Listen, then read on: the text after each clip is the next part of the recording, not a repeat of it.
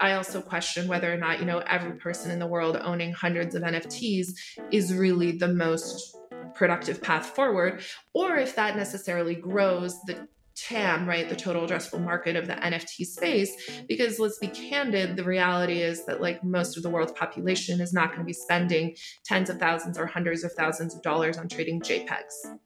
Welcome to the NFT Now podcast, your go-to source to succeed in the fast-moving world of Web3. I'm Matt Medved. I'm Alejandro Navia. And I'm Sam Heisel. Each week, we interview visionary creators, builders, and collectors so you can stay up to date on the most important trends and tactics for the internet's next frontier.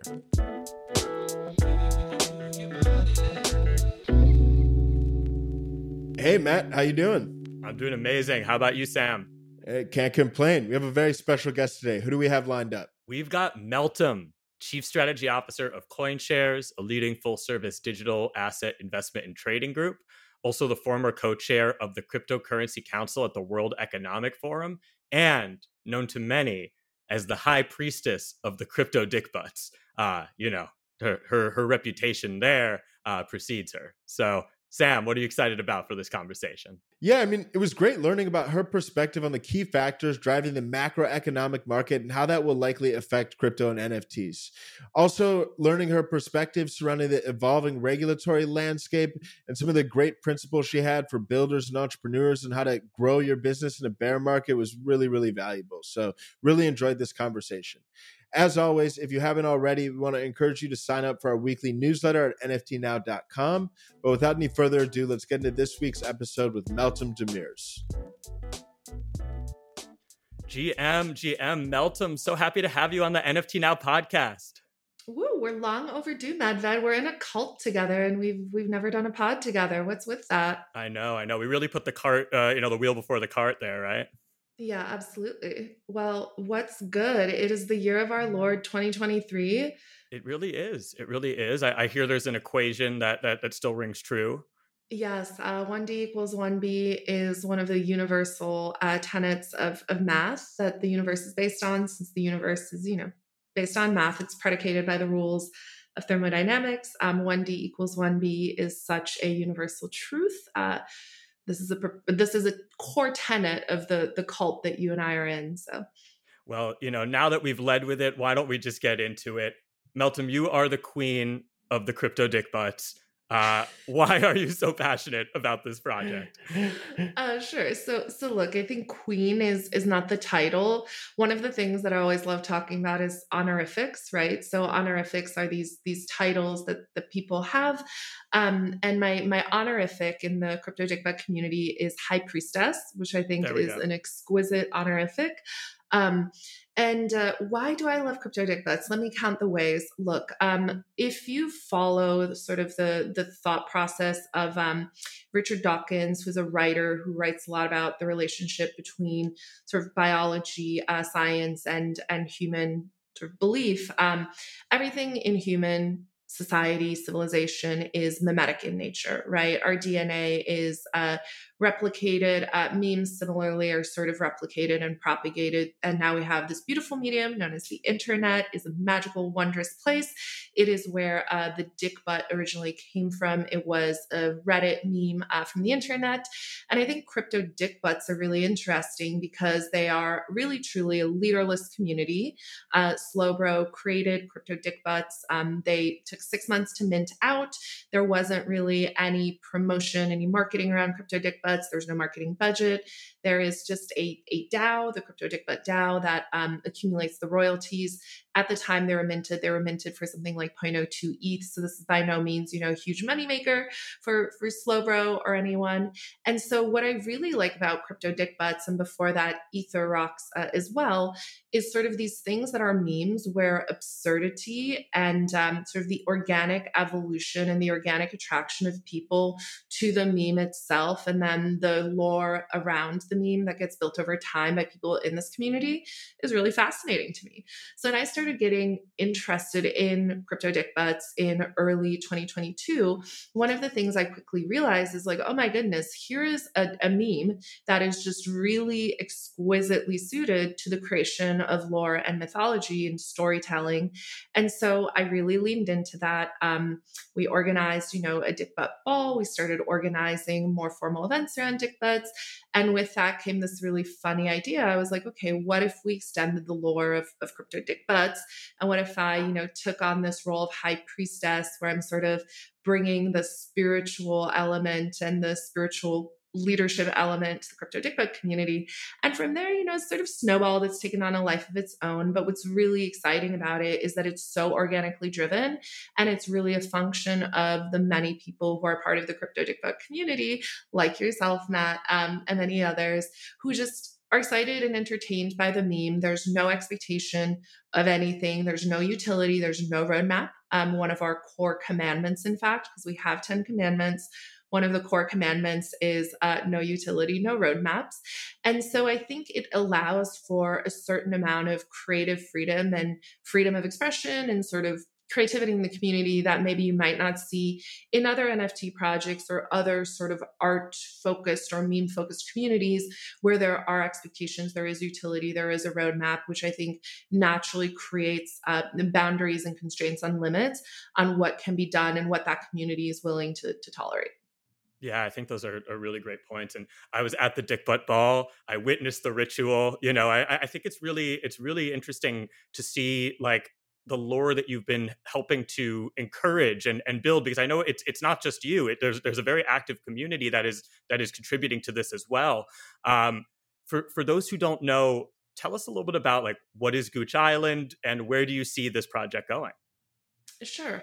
So Gooch Island. So maybe I'll just give a brief overview of the core components of the lore of CryptoDickButts, if you will. We're going to Yes. intellectualize CryptoDickButts, which is also just very fun. I think one thing people forget that's so important to how we spend our time is it should be fun. It should Yes. be interesting. And what I love is the people I've met through the CryptoDickButt community are just fantastic people, and we just really enjoy spending time together. I now work with a lot of CryptoDickButt lovers. We have found ways to sort of collaborate and create value outside of Gooch Island together. But the core components of our lore are as follows. So the story goes, and this is the part that was created by Slowbro, the original creator of CryptoDickButts, is CryptoDickButts are from Gooch Island, and 5,200 of them were forced to evacuate, were forced to flee Gooch Island due to a tragedy of some kind. I believe it was an invasion, but as our high priestess, I'm still divining the ancient records. I'm looking at hieroglyphics. I'm looking at artifacts that, we find, but there's not a lot of history of Gooch Island. Gooch Island is the ancestral home of the CryptoDickButts, and people who own a CryptoDickButt, you really don't own it. You're merely holding on to the CryptoDickButt until it can be restored to the glory of Gooch Island. So that's a core tenet. Another core tenet is, that there are these different characteristics of CryptoDickButts. So we call it the 3 C's, which are sort of used to describe the Dickbutts. They're clean Dickbutts, or clean boys, as I like to call them. Clean boys are characterized by very few traits. Like the grailiest of the grailiest are completely naked Dickbutts. Then there are Dickbutts that have just one feature. These are 3-trait Dickbutts. I myself am a prolific collector of the clean boys. I believe I have the largest clean boy collection, but who's counting? I'm counting. The second C is chaotic. So some Dickbutts are just like really incredibly chaotic, have a mishmash of traits that don't really go together. And they just look sloppy and chaotic and just messy. And we love that. We love a chaotic situation. So that's the second C. And then the third C is cohesive, which is a type of Dickbutt I've recently started collecting. And it's one where the traits tell a story. So for example, one of my favorite CryptoDickButts is one. He has a little beret, he has little white shoes, he has a little skateboard and little blue glasses, and he's my little French skater boy Dickbutt.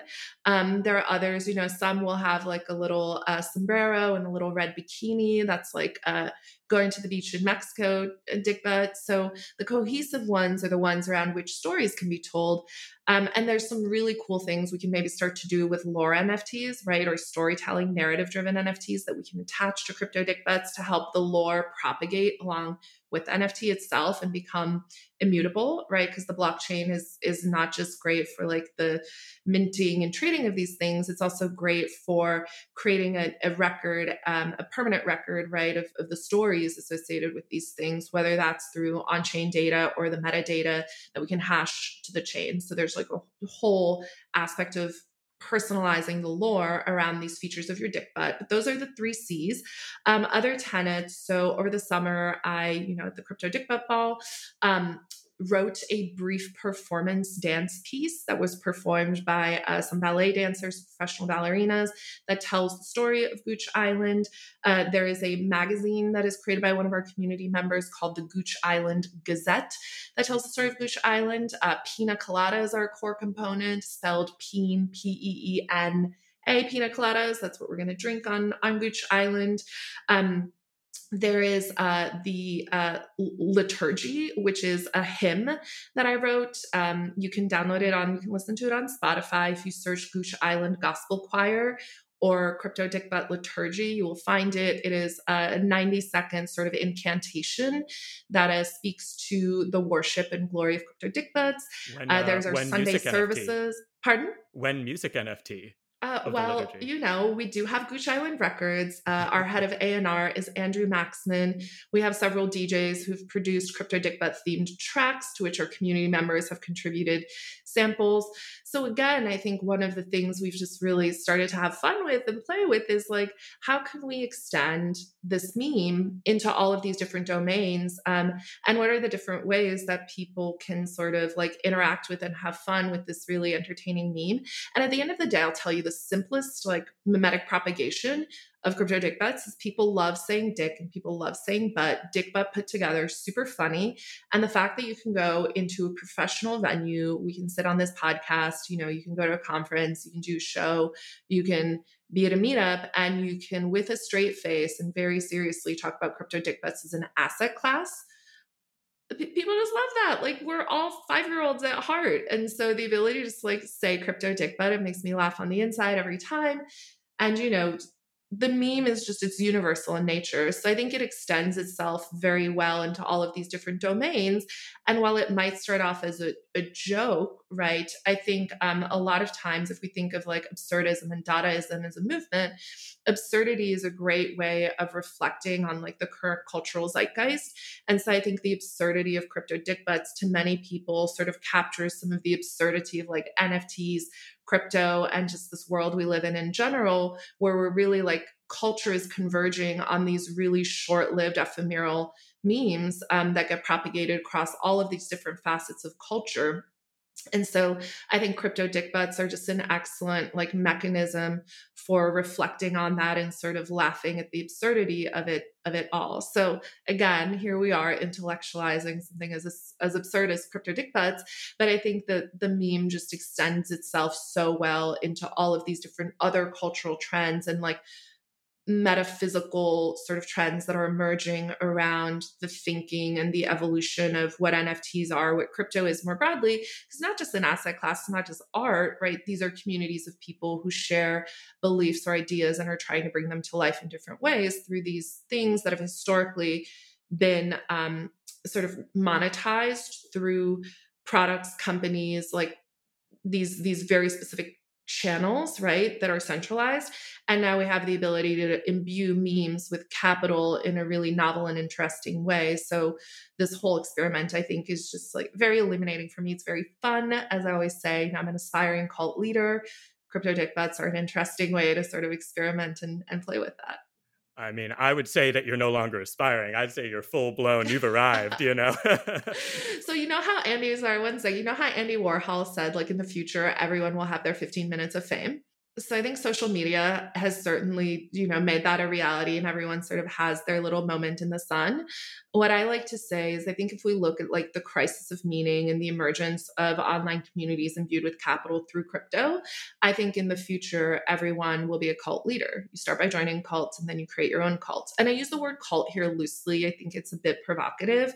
Community is another word, but we use that word so often and like without any sort of qualification that I think a cult is sort of like a very specific characterization of it. But in the future, everyone will be a cult leader for 15 minutes. And we love that. We love that. And if there's one thing that I've learned from Web3, crypto, blockchain, NFTs, never bet against the power of memes and the power of people having fun. Yeah, no, I love that. And I think too, it also brings to light, I mean, now these cultural areas where people have interest and are united by their shared interests have new ways to participate. There's financial models that kind of incentivize participation, ambassadorship.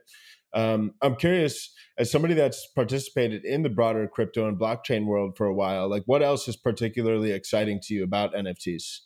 Yeah, so I think there are a few things that are interesting about NFTs. I think really the initial application of NFTs for, in my view, has been flex on the internet, right? It's a status symbol that indicates belonging, and in a way, there's a great article that got written in Paper Magazine, I think back in 2017, that the title of it was "Bitcoin is the New Birkin Bag." Right. And that sounds a little bit absurd, but if we think about luxury goods, right? If you listen to Bernard Arnault, who owns LVMH, right, the fashion luxury lifestyle conglomerate, his articulation of what he does in his business is he sells hopes and dreams, right? He sells people this idea of the best version of themselves and of a world that they want to be in. And I think similarly, I think the way NFTs have gotten really utilized in the crypto space, really started with Bitcoin and these different communities that emerged where owning Bitcoin wasn't just like, hey, I'm an investor in X. If you own Google stock, you don't pronounce to the world on a daily basis how much you love Google stock, how incredible Google is. You don't like pour over the financials. Most people are like, oh yeah, okay, I own these assets in my portfolio. People who have Bitcoin in their portfolios have like deep held ideological beliefs about what owning Bitcoin says about them, says about the state of the world. It's as much an act of investing financial capital as it is a statement about who you are being made to the world. And I think NFTs sort of extended that because NFTs are an asset class, but there are also these PFPs, right? They can be shared with the world through these various signifiers that we use, whether it's a profile picture, i.e. PFP, or it's a shirt, or it's your attendance at an event, or it's, your on-chain wallet that is participating in these DAOs. So I think the propagation of NFTs really was about like flexing on the internet in a new and novel way. And the absurdity, like if I look at Ether Rocks, right, the absurdity of owning a piece of clip art, a free clip art rock that has been memorialized on the Ethereum blockchain, right, through this hash that points to the image, is not even the ERC 721 token, right? But the absurdity of owning a picture of a rock that trades for a couple of $1,000,000, right? That in and of itself is sort of an expression of who you are. It says something about you. It says that you're flexy as fuck, which I really like. Similarly, right, owning an ape is a similar thing. Owning CryptoDickButt says something about you.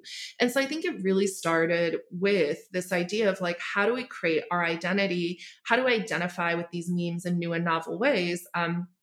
And then imbuing them with financial capital, right, actually enables us to have the resources to translate that flex and that clout in these online communities in the physical world through our ability to like purchase things, organize events, and command power and influence through financial capital, not just social capital.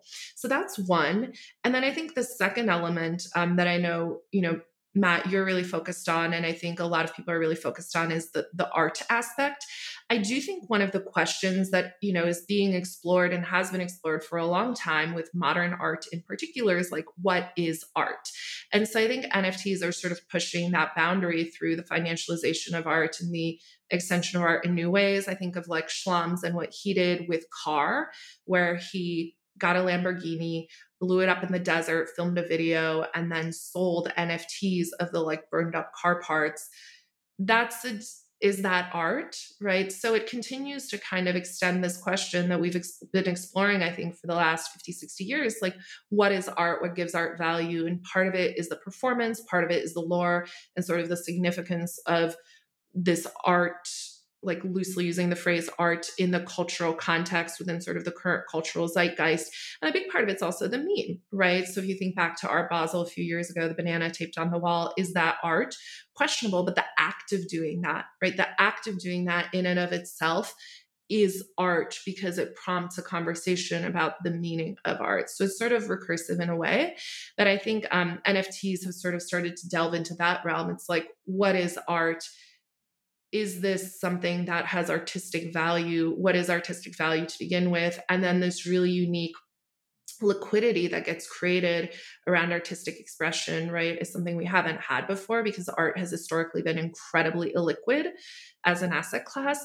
And so the liquidity of NFTs and the ability for them to be extended in all of these financialized applications, I think is just beginning now. And so it's it's just really fascinating. I think it's like commentary on what is art, what is the output of human creative expression, is art created by an individual, is art created by a community, and how does the perception of that art or that act of creation and its financialization like change where that art lives within the cultural lexicon, right? I think Beeple is a great example of that, right? Because I don't think anyone would objectively look at Everydays and say, oh my God, this is like incredible art. I think the fact that that art has been so financialized and that Beeple has sold hundreds of millions of dollars of these images is part of what makes the art culturally relevant, which is not a dismissal of the art in and of itself. But I don't believe that the art would have reached the level of attention and sort of gotten this place within sort of the narrative if it wasn't so financialized. And I think that's an important aspect of it as well. Yeah, no, I absolutely love that. Now, I know there's a lot of interesting applications surrounding NFTs, but one of the more interesting components is that it actually has brought lots of new consumers that haven't necessarily previously interacted with blockchain tech before into the space. Do you feel like NFTs will be a key driver of mainstream consumer adoption of blockchain technology? Look, I think that's a challenging one, and I think it's a good question. What I look to there is I think sentiment around NFTs is fairly neutral to negative, and here's why.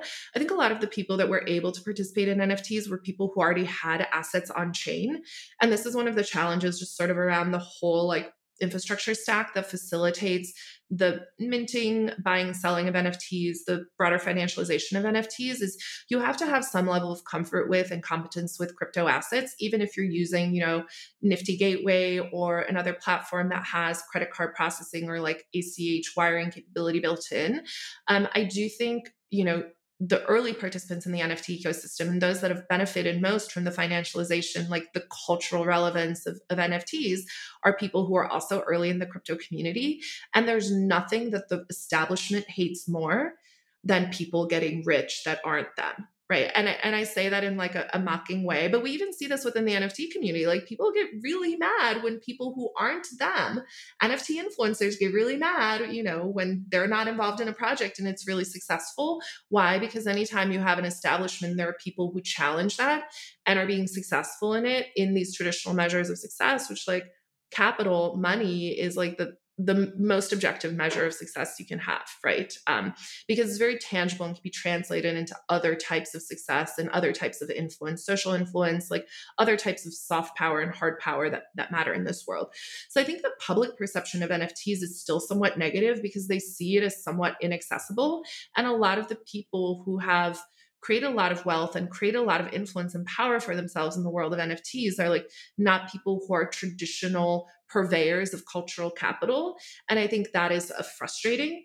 I think the second component is, just generally, there's a lot of FUD, there's a lot of negative commentary around NFTs. We saw this in particular, with Reddit. Reddit has always been very anti-NFT. Then Reddit got these NFT avatars, people made a little bit of money and suddenly they're like, I'm so pro NFT, which I think goes back to the first point. But I think, it's really, really challenging for new communities to sort of grasp NFTs. And there is a lot of negative perception out there. And what I think is so interesting, right, is like proponents of proof of stake blockchains have always decried proof of work for being energy intensive. Then they're like, hey, proof of stake is more energy efficient, whatever. And people are like, oh, well, we hate proof of stake too, right? And what I'm trying to articulate, and then it's like, oh, move on to the next thing, next narrative. What I'm trying to say there is like the way you win isn't by bashing others and by pointing out flaws in others. Like the way we win is by all banding together and saying, okay, let's not focus on this part of the narrative, or let's actually quantify and qualify the statements that are being made here because objectively they're false, right? Like minting an NFT, part of the Tezos narrative for a long time was minting an NFT on Tezos like burns X% less carbon than minting an NFT on Ethereum. And I'm like, okay, I understand why you're doing this, but from a marketing perspective, this is actually doesn't make any sense because you're making NFTs as an asset class and as like a movement and as technology less appealing overall. You're not winning. You're actually making the market and the smaller and the perception worse. And so it's like winning by maligning others is not winning. It's like losing, but losing less maybe. And what I want to focus on is like, how do we all win, right? So we have ordinals now, which are inscriptions on Bitcoin as NFTs, which is super cool.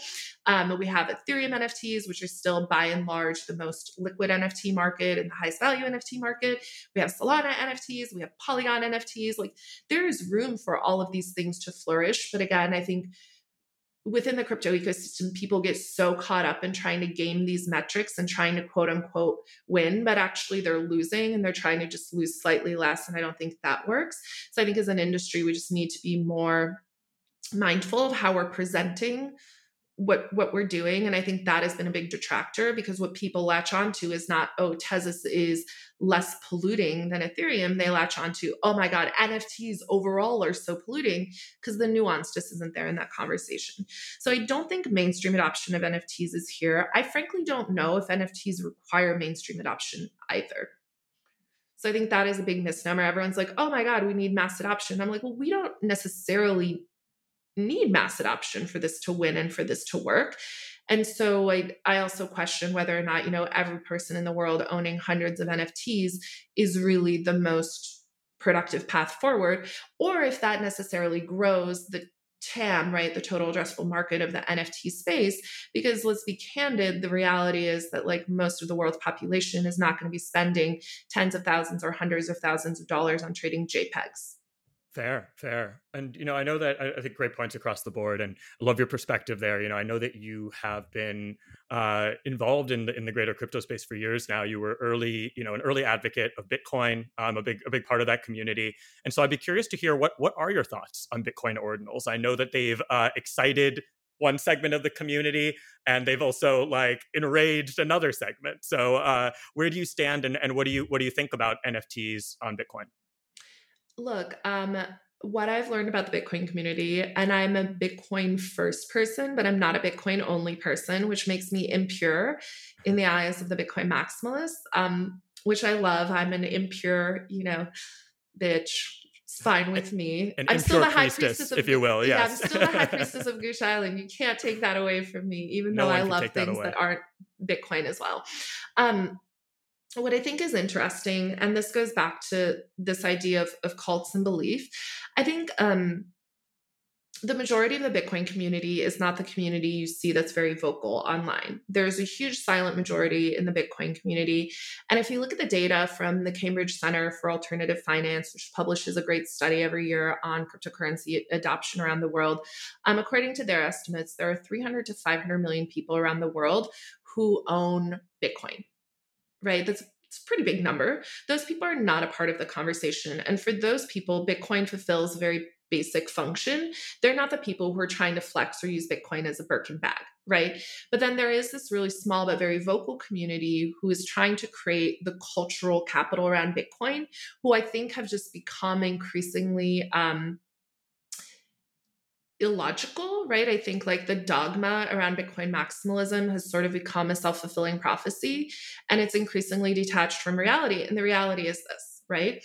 Bitcoin block space is the most secure distributed computation that we have in the crypto space because it's secured by proof of work. And we can argue the merits of proof of work, but that's not the objective here.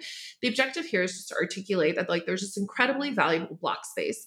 Currently it's being utilized primarily for transactions, right? But we have this ability, right, to utilize this block space for a whole host of other things. And so I think the ability to experiment with how we can utilize that block space in ways that are valuable, right? Financially speaking, valuable, culturally speaking, valuable is really interesting. And I think ordinals do just that, right? They say, okay, how can we utilize this block space to perform a function that is valuable to someone and that they're willing to pay for? And so if we look at the data, right? And again, I want to go back to like, how do we quantify and qualify this? If we look at the data, since ordinals launched, 2 weeks ago, the adoption of Taproot, right, which is Bitcoin upgrade, has increased by 7%. So Ordinals is actually driving UX improvements in wallets and other products in the Bitcoin space, and the adoption and implementation of Taproot, which has historically not been prioritized by many of these service providers and applications built on Bitcoin. And so it's actually pushing the UX and the integration of Bitcoin upgrades forward, which I think is hugely value accretive, right? And why is this happening? Because money is being spent on ordinals. And to date, over the last 2 weeks, nearly $1 million in Bitcoin fees have been spent on inscribing ordinals. And so what's really interesting here is a lot of times Bitcoiners are anti-financialization, but the reality is like financialization is the world we live in. And the financialization of JPEGs on Bitcoin through ordinals and inscriptions has led to a market opportunity, which has led to people changing their products, integrating, Taproot, the upgrade into their product, changing how they're presenting their product, changing the UX, right, to make ordinals more accessible because they see this market opportunity. So in a way, the financial opportunity has a direct impact on the arc which the evolution of the products and infrastructure side moves. So I think that's very important for Bitcoin. And then the second thing is like, we're going to see tokens issued on Bitcoin. We're going to see a DeFi ecosystem on Bitcoin. I've been talking to a ton of Bitcoin projects who are built on Lightning, who are looking now at L3s, right? Who are looking at different ways to implement smart contracts on top of Bitcoin, whether that's through using, something like Stacks, which is a separate blockchain network that is anchored to the security of the Bitcoin blockchain, or whether that's using Lightning or something else built on Bitcoin altogether. But I think what ordinals are also showcasing is like, hey, there's this whole ecosystem of applications that can be built. There may be a group of people who are angry about that. There may be a group of people who are excited about that. But at the end of the day, right, this is a permissionless protocol. It's a tool that can be used by people. People are choosing to use it. And the way in which they're using it is generating value for the Bitcoin community. Number one, by pushing the direction of product forward in a way that, is accelerating some of these very important integrations, use cases, upgrades that need to be made. But number two, by contributing to the economic security of the Bitcoin network through driving utilization and driving the willingness of people to pay higher transaction fees to prioritize their transactions. And so again, I think it's like, if this economic activity is contributing to security, if this economic activity is contributing to the development of applications and use cases and products and services that fulfill people's needs and wants and lead to them spending money, right? Because at the end of the day, like these businesses need to make money, then that, in my view, is a net positive. And so I try not to be dogmatic about it. I try to be practical about it. No, I mean, it's amazing to see innovation like that occur within the space. And I think there's ongoing, even if we're in this bear market phase right now, tons of innovation, tons of applications that are coming to market, bringing in new customer segments. And that's kind of validating that the innovation isn't dependent on actual crypto and market prices. With that said, I'm very curious, given your experience in navigating and being through multiple bull runs, bear runs, what is your outlook on the crypto markets in the next couple of years? And what do you think are some of the key factors that are ultimately driving it that people should be aware of? Yeah, look, I think this is a great question. And I think it has a direct impact on, how we view the NFT space as well. Because at the end of the day, I do think NFTs are a separate and distinct asset class, but they have a high correlation to the broader crypto market, right? Because these things are priced in Ethereum and other assets that are native to these chains. So my outlook is as follows. Look, I think the excesses of the last 2 years have really materially damaged the perception of cryptocurrency and just the crypto space overall. I don't think this is unique to crypto. There's a lot of malfeasance and fraud in the tech space in general. One of the things, that's inevitable is anytime there's innovation or a new market opportunity, you're going to see missionaries and mercenaries. You're going to see people who are really passionate about it, who build things the right way. And you're going to see people who are attracted to the opportunity to create wealth or influence or whatever else may matter to them, who are not so attached to the mission. And so, look, I think like a lot of really embarrassing things have transpired. There has been a lot of fraud, a lot of bad actors, not unique to crypto by any means. We see it in tech, we see it in finance, we see it everywhere. But the fact that it is so sensational and the fact that it's just at a scale that is so profound, and the fact that the characters involved are so absurd, right? Like crypto is the only industry where everything happens in view of the public on the internet. So not only is money moving on chain, right? And it's fully visible. So the on chain flows and the financial relationships between these different players are fully transparent and on chain, but also like the communication, the beefs, the craziness is all on Twitter as well, right? So everything is happening in the public and is discoverable, which I think is quite unique because in most industries, right, you don't have that level of transparency. You don't have this sort of ability for key players, key characters in this narrative to communicate one to many directly through this like wild medium we call Twitter, which has become the de facto market square for everything that happens in the crypto space.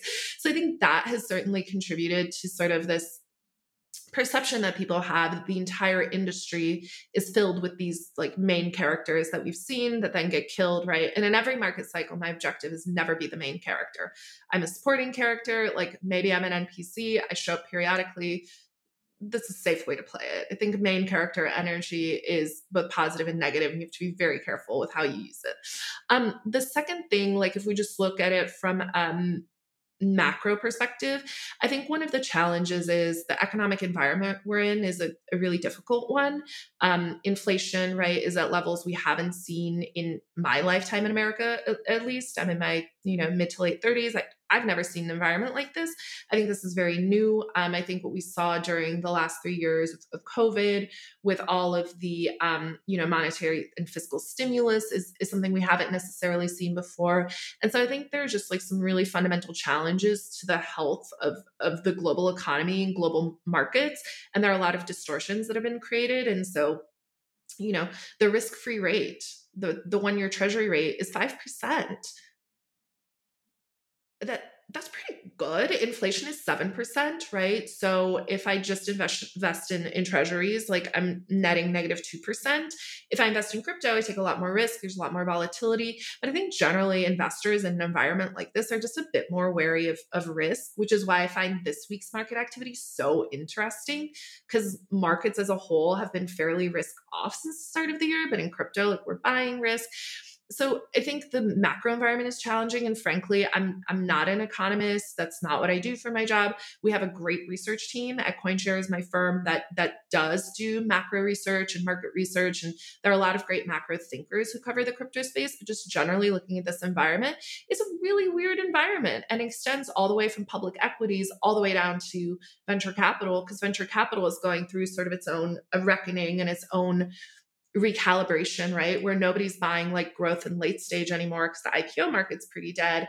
Everyone's migrating to the early stage, is creating like a huge lack of capital. And there are, in the crypto space as well, there are companies that I invested in 8 years ago that don't have any pathway to exit, right? Private markets have just like grown tremendously. So there's just all of these undercurrents in macro and in the broader like capital markets landscape that are really challenging. But at the end of the day, what I do think is true is if you look at our generation, if you look at people in their 20s and 30s, right, we have gotten fucked financially.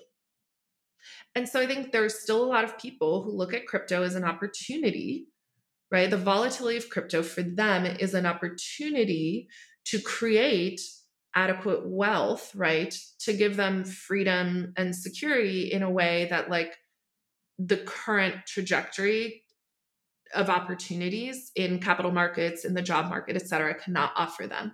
So I think the year is going to be an interesting one. I don't see any major catalysts that are going to drive things in a positive direction.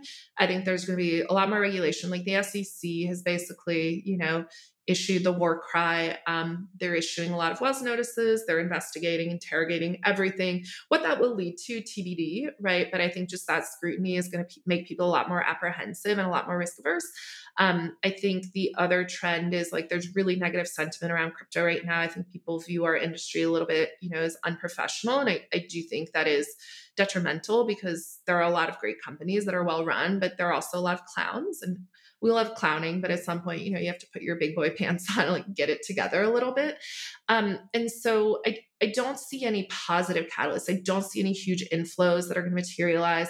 unless something really insane happens. So I think this year is going to be a year where things stay fairly flat from a prices perspective to slightly down as people look to de-risk or as people need cash to fund their lifestyles, right? Like we forget a lot of people in crypto haven't worked like actually in years and years. And so the volatility is not there. If the money runs out, they got to get cash somehow.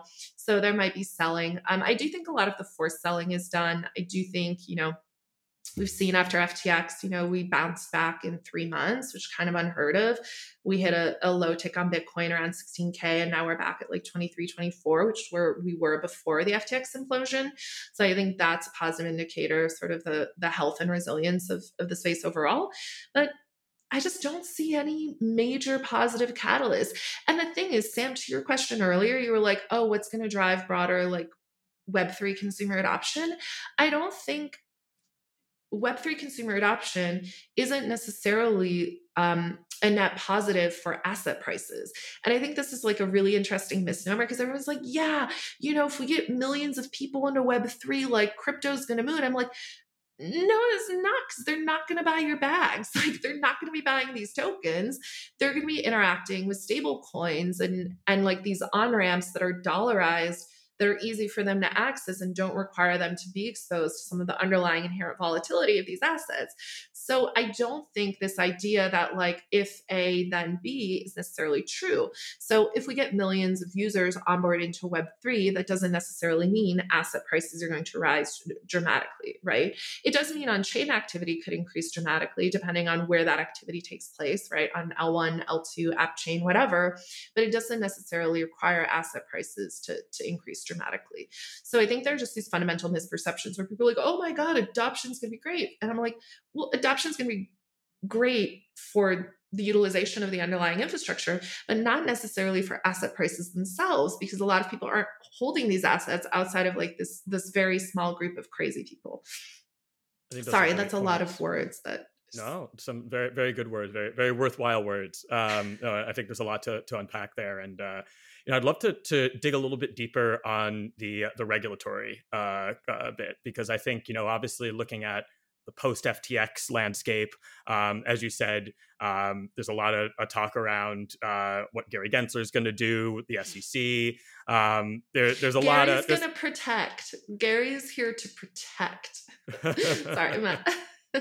And so I want to get your perspective, just like, how do you, I know you said it's TBD, but how do you think the regulatory landscape is going to evolve surrounding crypto in the next 2 years? And how do you think that will impact NFTs specifically?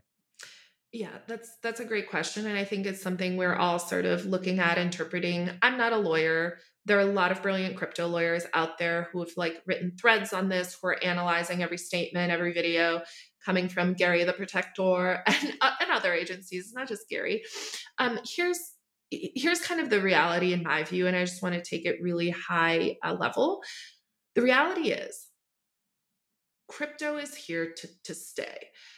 Over the last 8 years that I've been in this industry, we have seen the creation of a financial market, a global capital market that operates 24/7, 365 with incredibly deep liquidity, right? Incredibly deep liquidity that has evolved and developed entirely outside of the existing financial system and entirely outside of the traditional banking structure.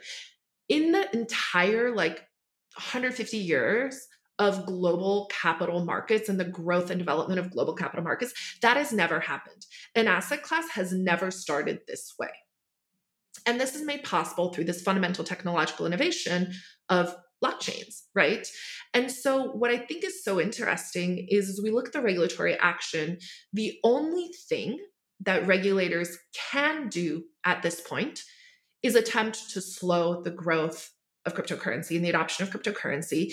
And the primary channels through which they can do that is by severing the ability for the crypto economy to connect to the fiat economy, which they're doing with this Custody Act, which they're doing with, Operation Choke Point 2.0, which they're doing with bank de-risking, which they're doing with auditor de-risking, right? Which they're doing with OFAC and BSA and all of this. They can attempt to sever the ties between the crypto economy and the fiat economy, right? To make it less, to slow down the inflow of capital into the crypto ecosystem. And that is one thing they can do, but you cannot shut down the Bitcoin blockchain. You cannot shut down the Ethereum blockchain. You cannot stop a smart contract from executing. You cannot stop a program built on a global distributed computer from running. And I think this is just such an interesting, like, fundamental misunderstanding. You can intimidate people. I think the Wells notices that are going out are an attempt at intimidation. I think the way that funds in the space and asset managers in the space are now being like investigated and interrogated is an attempt at intimidation. And look, intimidation can work, right? Bitcoin doesn't have a CEO. You can't call the CEO of Bitcoin. Ethereum doesn't have a CEO. You can't call the CEO of Ethereum. And so the ability for regulators to coerce and to exert influence through coercion and threats is not present in this space. It's only present at the application, but at the underlying protocol layer and the network infrastructure layer, their ability to influence is fairly minimal. And so there's a lot happening in the global landscape. But at the end of the day, what's exciting to me and has always been exciting to me, and what I think is being proven in real time right now, is the only thing regulators can do at this point is slow down growth and force people to leave the jurisdictions in which they're currently operating. And I think it's a huge mistake in the United States. The United States enjoys the world's largest, best developed capital market. Why? Because it has always been a place for innovation, for financial innovation, for technological innovation, for like property rights and IP law, right? We have this really robust structure, this operating system around capital markets that's been built that makes this a really great place to build businesses and to build companies and to build financial markets. If that's no longer the case, that activity is going to move elsewhere, right? And I think Balaji Srinivasan, if you prescribe to his idea of like the network state and how sovereign nation states will start to compete for talent and capital, right? There is a huge prize to be had here. And I don't think that every regulator in the world is going to take the stance the United States has taken. At the end of the day, we forget, like, we currently live in a global dollarized economy, which is what allows the SEC and US regulators to be so powerful, right? Because they have the ability to touch anything that US dollars and the US banking system touches, which is almost everything. But if we have this completely separate and distinct crypto economy, the question is just like, how much can you coerce and control? And at the end of the day, it's not everything, right? And that's where the opportunity is. So I'm excited about it. And I think people are starting to realize, right, that the ability of regulators to coerce and control the direction of development of crypto at this point is somewhat minimal. And there's very specific points that they can attack, right, that fall under sort of their purview where coercion and control can happen. But there's a lot that cannot be coerced, cannot be controlled. And so, we've focused on sort of this capital markets evolution for the last 5 or 6 years. But if these things happen and if these access points get cut off, then we're going back to the revolution, which is, where I started my crypto career. It's like, how do we build these things in absence of collaboration with and cooperation from the traditional financial system and the fiat denominated economy? Yeah, no, great points across the board. I know you touched on this earlier as well, when you talked about how the bear market has impacted the venture world and the private markets. What I'd love to, if we could dig into that a little bit too, especially from the perspective of like builders in this space. Like, given the current bear market climate and what you're seeing, like, what fundamentals should builders in the space focus on in order to survive? Here's where I get really trad. Okay. My background did a lot of corporate finance, right?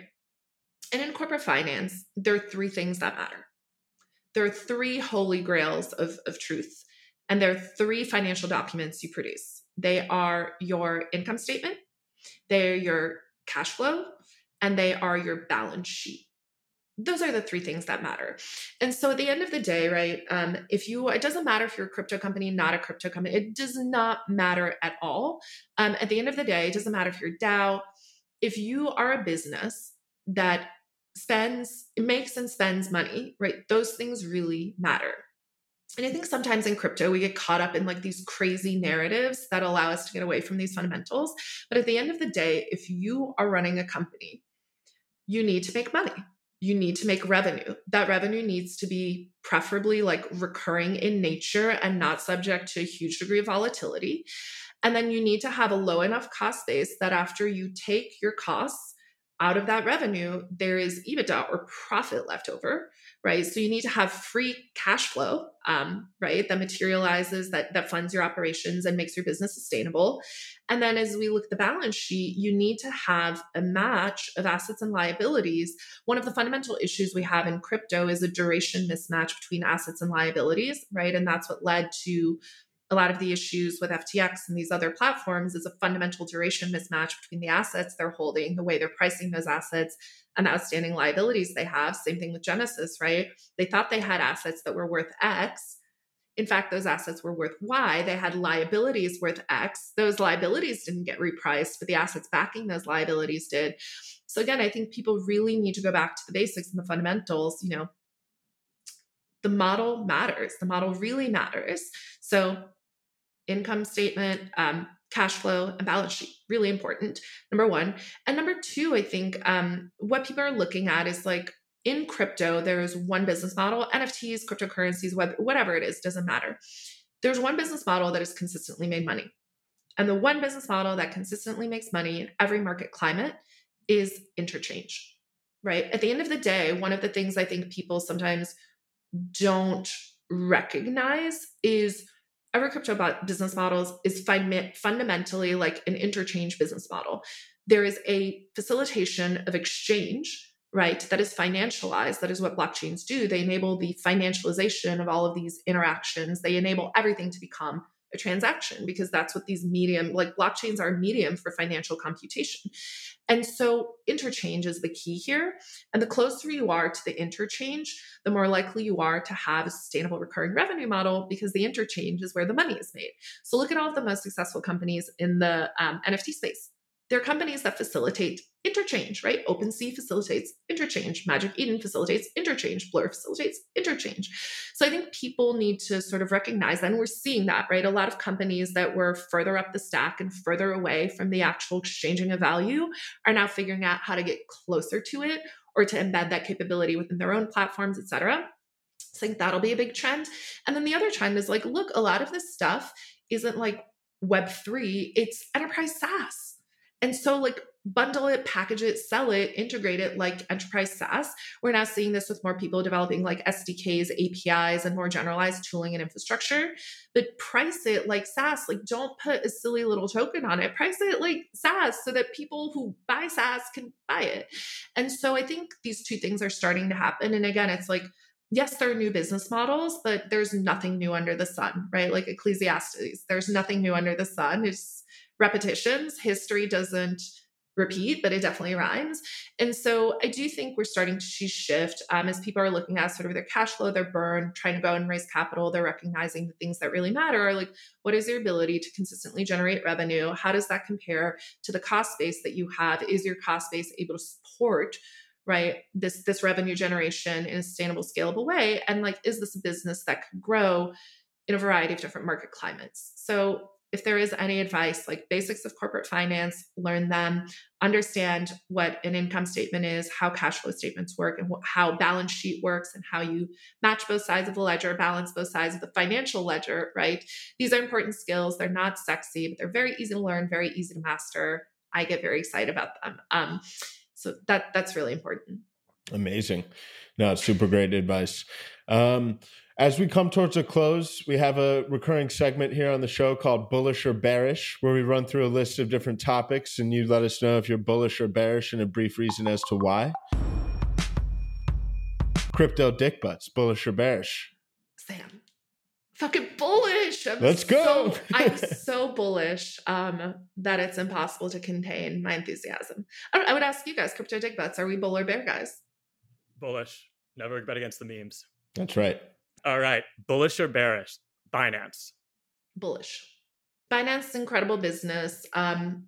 Incredible operating flexibility. Yes, they may have some sort of like regulatory legal challenges. I think those will get settled, right? If we look at other platforms that have had such challenges, whether it's Bitfinex, BitMEX, Tether, et cetera, all resulted in sort of, settlements. But Binance, incredibly flexible business, has extended into just so many different verticals, and I think has done an incredible job really dominating the interchange space, right? Consistently.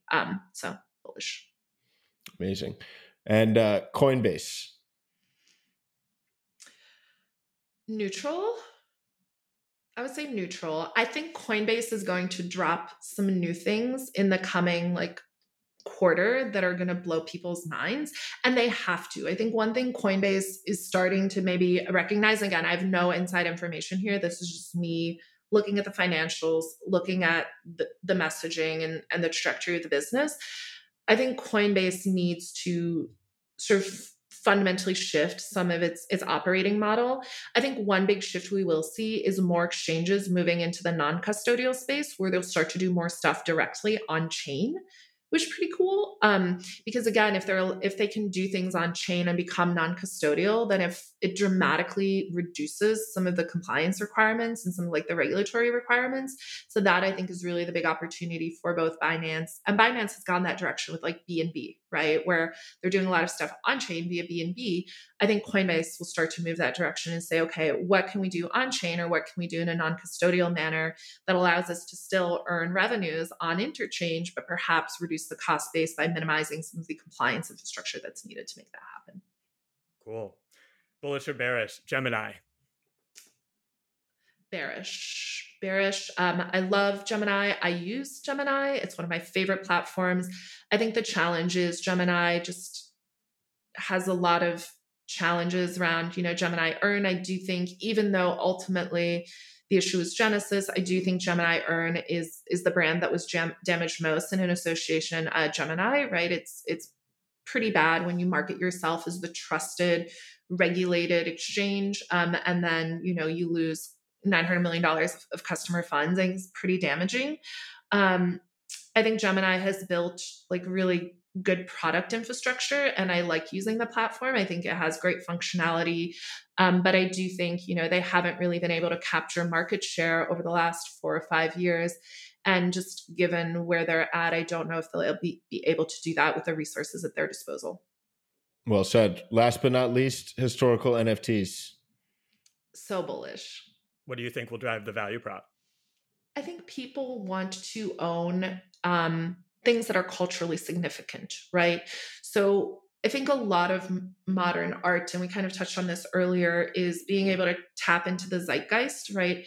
And create things that are mimetically relevant, right? And so what I think historical NFTs do really well is they capture the zeitgeist of a moment in time that was really formative. And people love owning historical artifacts. Huge market. It's why people own collectibles. It's owning a piece of something that helped create cultural movement. And I think in the same way, a lot of people view historical NFTs in that context as hey, here's a really important, beautiful moment of a formative moment in crypto culture. And so I think they have been popular in the past. They will continue to be popular. I think the ability to extend the cultural relevance of those historical artifacts into the current culture will be important. So I think the projects that meme best will win. And some projects are more memeable than others. Ether rocks are eminently memeable because they're literally silly pet rocks. They look like each other. I think something what were the Mooncats are a little bit more challenging to meme, but I think historical NFTs will always have a special place in the hearts of crypto aficionados. There are a lot of them. They have deep pockets, and so people will pay to own a small piece of crypto's cultural history. Amazing. There it is. Well, Meltem, thank you so much for coming on the show. Thank you for sharing all your wonderful perspectives. Keep up all of the great work, and we'll see you soon. Yes, I look forward to welcoming you to Sunday service. And my Twitter DMs are always open if anyone wants to reach out, or if you have perspectives that differ from mine. I'm always excited about a healthy, respectful debate on the internet. So thanks, NFT Now, for having me. Well, there you have it. What do you think, Matt? Yeah, look, I love talking with Meltem. I always appreciate her perspective from, being a cult leader with the CryptoDickButts, to embracing Bitcoin ordinals, to kind of speaking to the macro economic environment we're in She's a crypto OG. This is not her first rodeo. She has a wide angle lens on the space, and it really shows in these conversations. She's not afraid to say the things that some people don't want to hear, like, those to come may not buy your bags and things like that. But I think that her perspective and her insights are really valuable, and I really appreciate her coming on the show. Yeah, 1000%. I mean, one thing that stood out to me, as straightforward as it may be, the importance of focusing on business fundamentals. It's so easy in this landscape to get caught up in hype cycles and playing to unsustainable business dynamics that revolve largely around speculation. So if you're a builder in the space, making sure that you have crystal clarity in who you're serving, how you're providing value in a meaningful way that contributes to recurring revenue so you can continue to reinvest and grow your business is of critical importance. As always, really appreciate everybody for tuning in, for supporting the show. If you haven't already, be sure to sign up for our newsletter at nftnow.com. And that's it for this week. Until next week, we are out.